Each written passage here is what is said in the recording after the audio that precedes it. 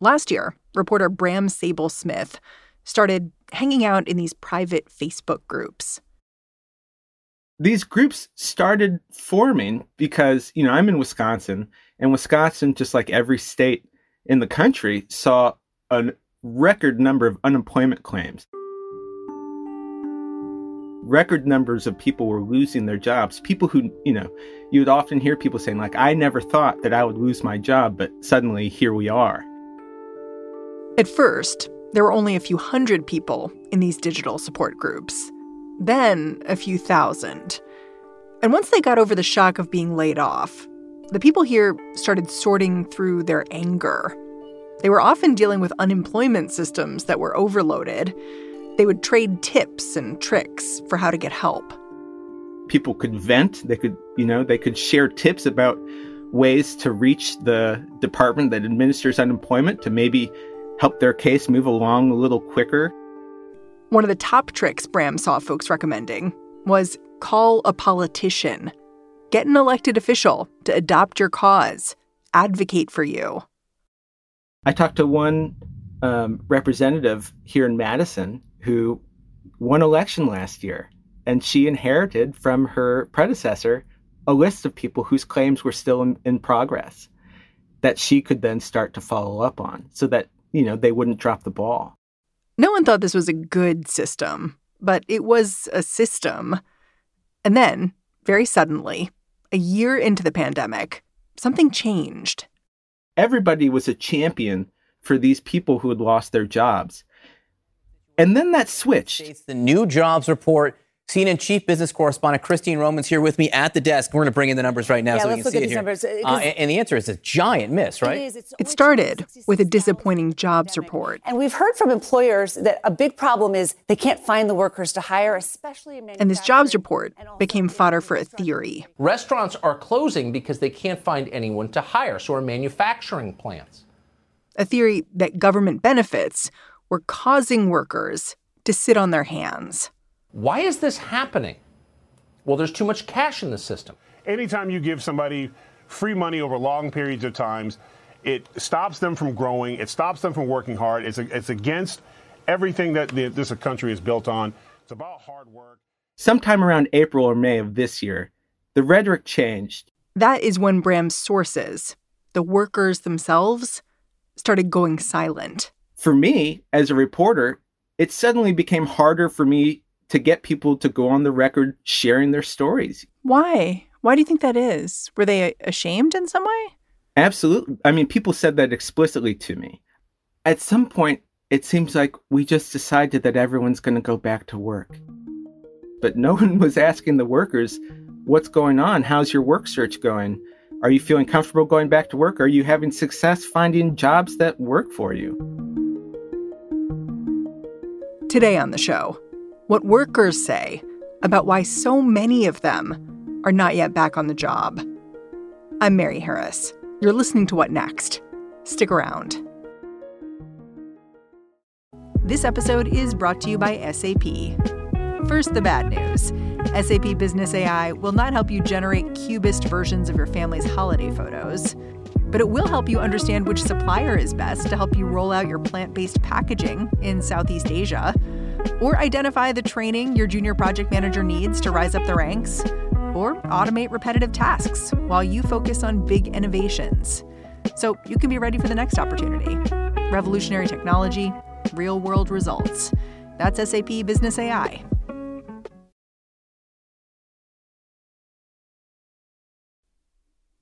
To understand why so many people are still unemployed now, a year and a half into the pandemic, Bram Sable-Smith says it helps to zoom out. Remember each step along the way. So let's go back. It's March of 2020. Unemployment's just spiked. And the federal government is beginning to respond by flooding state governments with assistance. But if you look at a state like Wisconsin, where Bram lives, you can see how simply opening a spigot of cash caused problems, too.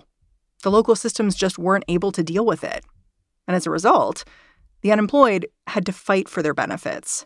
We spent, the previous 10 years really seen a tax on the social safety net. So when it came time for it to be in use, despite all the, record amounts of extra funding that have gone into it, it really was leaving a lot of people behind during all of this.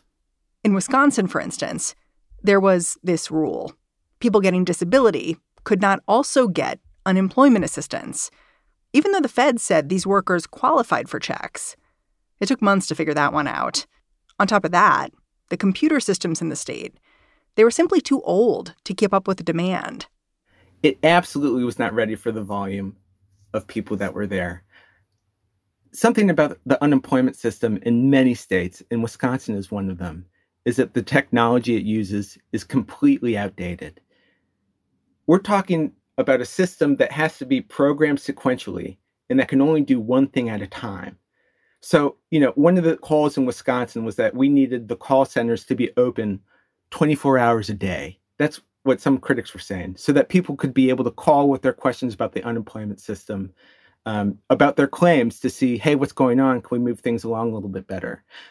But what that call doesn't recognize is that because of the data technology that the system uses, they actually have to shut down the call centers because they can't have the people on the phone accessing the system at the same time that the system is doing something like writing the checks that go out to the people who are getting unemployment benefits. It can't do two things at the same time.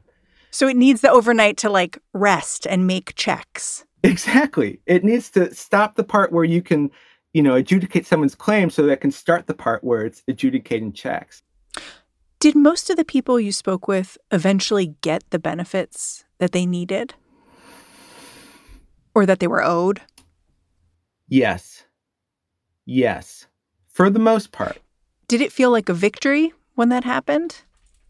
It's one of the things that feels frustrating. I wrote in March about a man who had waited a year to get unemployment benefits. So he had basically fallen into every hurdle that anyone in the unemployment system had faced. He fell into basically every single one of them. So first, he was denied because he receives disability help. Then he was denied because he lost an appeal. Then he got held up in this appeals process that takes many months. Then he won his case, but it took, another several months to get into the system. So he ended up waiting basically a year for his unemployment benefits. When I spoke to him, he had won all that stuff, but he was still waiting for his benefits. Still? It took many, many weeks for his decision, for the judgment that said this guy qualifies. It took many weeks for that to get entered in the computer system. So even after he won his case, he was still waiting several weeks to actually get the funds that go into his account. And we ran a story, and he got paid the next day. Huh. You don't think that's a coincidence, it sounds like. I asked the Department of Workforce Development if they, if the story had anything to do with it. And they said, we have many cases, they basically didn't admit it. But the timing seems like the story had an impact on when he got paid.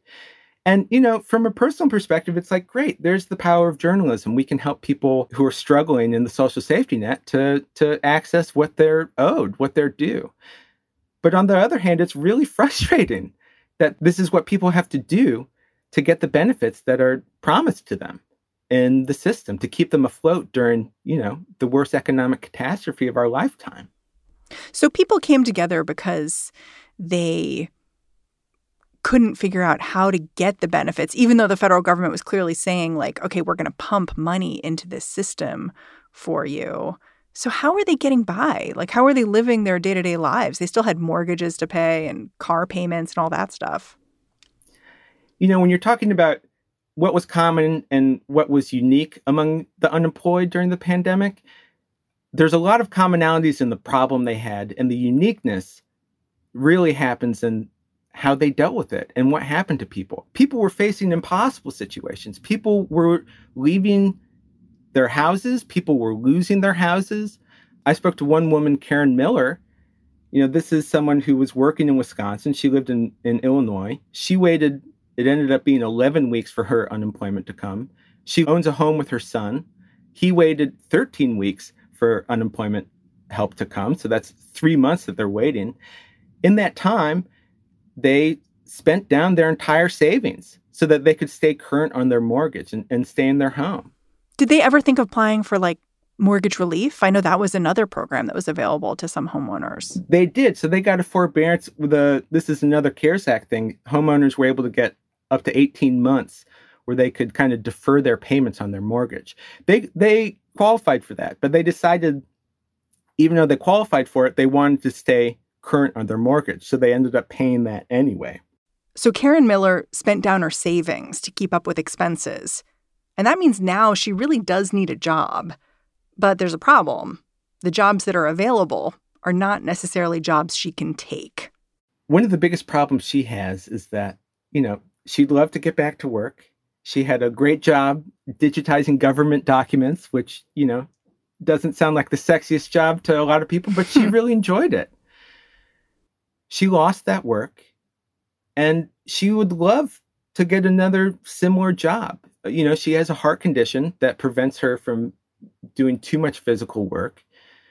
So a desk job would be great for her. But when she's doing her work searches, the jobs that are coming back to her are for things like warehouse work or delivery driving, things that she can't really physically do.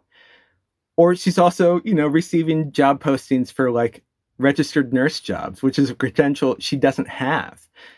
So in her case, the thing that's really holding her back is finding a job that she's able to do. And that seems to be the case for a lot of people. Yeah, hearing Karen's stories and the stories of other people you spoke to, there seemed to be a real mismatch in the kind of jobs that are out there and the people who are seeking work. People like Karen, who can't just go be a waitress. That's just not in the cards for her. And then at the same time, Wisconsin politicians are looking to put pressure on people like the folks you spoke to kind of force them back into work. A lot of states are doing this. They're saying, we're not going to extend benefits from the federal government to you anymore. We're going to cut those off because we really think that people need to be getting back to work. And so, having these benefits is too much of a cushion. It's keeping people out of the workforce. Can you tell the story of that fight in Wisconsin in particular? Because Wisconsin is a particular place. There's a Democratic governor, but there's Republican-controlled legislature. So how did that fight play out? So, about half of states have ended this federal supplement for unemployment. It's changed throughout the pandemic how much it's been. Right now, it's an extra $300 a week. About half of states have ended that. And in Wisconsin, the Republicans who control the legislature very much have wanted to do that as well. And were local politicians able to get a bill on the floor and get it through to the governor? Yeah. In Wisconsin, the Wisconsin legislature actually passed a bill ending the federal supplemental payments, but that was vetoed by the governor. And then just recently, they tried to override the veto, but were unable to do so. So we still in Wisconsin have this $300 extra federal supplemental unemployment benefit that's being paid to people, $300 a week. It's still in place, but that expires in September. The thing Bram noticed as he spoke with people relying on these unemployment benefits is that many of them, they don't want to be reliant on these benefits. Like Karen Miller, who kept paying her mortgage even after she qualified for relief. There's this element of dignity at play. If many of the people he spoke to could find appropriate work that paid them a living wage, then take it. It's something I heard a lot that I never thought it would be me. I never thought I would be on unemployment. I never thought I would be in this position. That's something I absolutely heard a lot as I was talking to people who are going through this system. There's a lot of people who are really proud, really proud and don't want to be accepting public benefit like this. And there was something about the pandemic earlier when there was a common understanding that there was something really drastic, really radical happening, and it made it okay. It was okay to be on unemployment because you never thought you'd be here. And it took this enormous event that we didn't see coming that, dramatically changed the entire society to make it okay for a little bit. And then that's kind of changed again. Even the people who are saying, Karen Miller is an example. Even someone like Karen Miller who says she sees how people who are on unemployment are being referred to in the media, being made out as lazy people. In Wisconsin, the Speaker of the Assembly in Wisconsin called the extra added $300 unemployment benefits that are coming from the federal government. He referred to that as a disincentive to work that prompts mischief among the unemployed. She hears that language. And even she was telling me that, I'm sure there's probably someone out there who's doing this. But the majority of us, we're not lazy people. We're people who were working. And then we lost our jobs.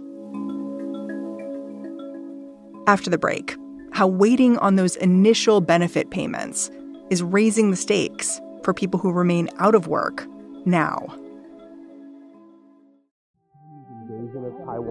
Today in the Middle East. What happens in Ukraine has consequences for what's happening around AI. Hello, listeners. I'm Gabrielle Sierra, host of the Why It Matters podcast from the Council on Foreign Relations. Look, the world of international affairs can feel overwhelming and complex, but it also shapes our lives every single day. So it pays to know what's going on out there. Why It Matters is a foreign policy podcast for the rest of us.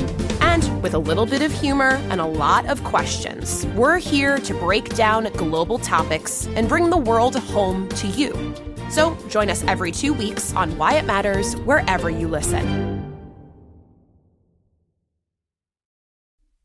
In the latest season of Blind Spot from WNYC Studios and the History Channel, join host Kai Wright as he travels back to a pivotal moment in the history of this country.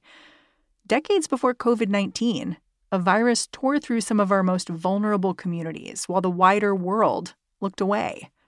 Throughout the season, you'll meet people who demanded that they and their illness be seen. Mothers, children, doctors, nurses, nuns, and sex workers, all leading to a woman who literally helped change the definition of AIDS. Blind Spot, The Plague in the Shadows. Listen wherever you get your podcasts. Part of what I think is interesting about your reporting is that by showing the real impact of the first half of the pandemic and the fight over benefits, it explains a little bit this moment that we're in now, where it seems like people aren't taking jobs that are available. And when I say that, I'm thinking specifically of one man's story you told, this guy, Pierre Young, because he got through the pandemic, but the way he got through the pandemic while he was waiting for benefits was by selling his vehicles. And so now that he's looking for work again, he doesn't have a car to get there. And so the fact that the benefits were delayed are having a concrete impact on him now when he's ready to work, he wants to work, but there are real limitations to what he can do. Yeah, I mean, Pierre is really struggling. So Pierre, this is another person who receives Social Security disability insurance. In Wisconsin, in order to get unemployment benefits, if you're on Social Security disability insurance, first you have to get denied for regular unemployment benefits, and then you apply. Only then you can apply for the pandemic unemployment benefits. And, he's being denied those benefits now because they're saying his paperwork wasn't submitted in a timely manner. He didn't submit his pay stubs in a timely manner, which he says he didn't realize he had to do that. But anyway, he's appealing that decision. And the appeals process can take many months. So he's just sitting here struggling. And yeah, like you said, he had two trucks, a 1998 Chevy Tahoe and a 2002 Dodge Ram pickup that he described as a beater with a heater. He sold both of them together for $800, which helped him pay his rent. But now, he still hasn't received unemployment benefits and he's looking for work, but he doesn't have a car to get there. He's a handyman. He found, I think on Indeed.com, he found a 12-week construction job that he would love to do. He said, "Oh, this is perfect for me." But it's in Iowa. And he's in Milwaukee. That's a long drive. He can't get to that construction site. So the decisions he's had to make to stay afloat, to keep a roof over his head while he's waiting for the benefits to come, are impacting his ability to find the work that can get him out of this situation. It strikes me we're at this really interesting moment where for the last year and a half, we poured so much money at the federal level into these local systems. And by doing that, we kind of figured out where the problems were. Like you talked about how in Wisconsin, the system just wasn't able to handle people 24/7, how there was this disability unemployment mismatch that caused people to not be able to access benefits for a certain period of time. And that's kind of valuable, actually, to learn those things about the system. But I wonder if after learning those things, the state is repairing the problems that have become evident through this process, or instead is just saying, like, let's pull the benefits back and problems remain, but we're just not going to stress out the system in the same way.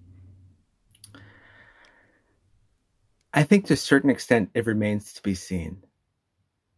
I think there's no question that the pandemic has exposed, this pandemic has exposed so many cracks in our social safety net, and unemployment is unquestionably one of them. And there's a lot of people who think that this is a moment that, now that we can see this with clarity, what's wrong with the system, now's the moment to fix it. But that's a fight that could take time to play out. That's a question that remains to be seen if it's going to get an answer right now. I wonder if talking to people who are actually unemployed, you came out of that with an idea of what politicians should do if they actually want to get people back to work, if there was something that became clear to you through your reporting. To a certain extent, it could be as simple as money. What do you mean by that? Well, if you look at the average unemployment benefit in Wisconsin, and then you tack on the $300 supplement, and you divide by 40, right? So what's the hourly wage equivalent that someone who's receiving unemployment with the federal supplement, what's the equivalent of an hourly wage? It comes out to a little under $15 an hour. There's a lot of people in the country who are pushing for a $15 an hour minimum wage. There's a lot of jobs that offer $15 an hour. If you do take at face value that one of the impediments of hiring people, getting people back to work, is competing with the assistance people are getting from the unemployment system. If you take at face value that that's a problem, and the way to beat it is with a wage that's higher, $15 is right there. $15 is a higher wage than the average person is making in equivalency with the unemployment benefits. To a certain extent, money is an issue. There's also a mismatch of people who are wanting to find a certain amount of dignity in their work. I interviewed a 44-year-old bartender who's worked in the service industry, for over 20 years, and he's leaving. He can't take it anymore. Bartenders were people who were being asked to enforce things like mask wearing during the pandemic. And that's something that a lot of people didn't want to do. He got heckled a lot. And he was saying, like, I don't have to take this anymore. I don't get paid enough to deal with having to be the mask enforcer. And so he's leaving the industry. So have you been able to talk to any of the people you've been following about what their plans are for the fall?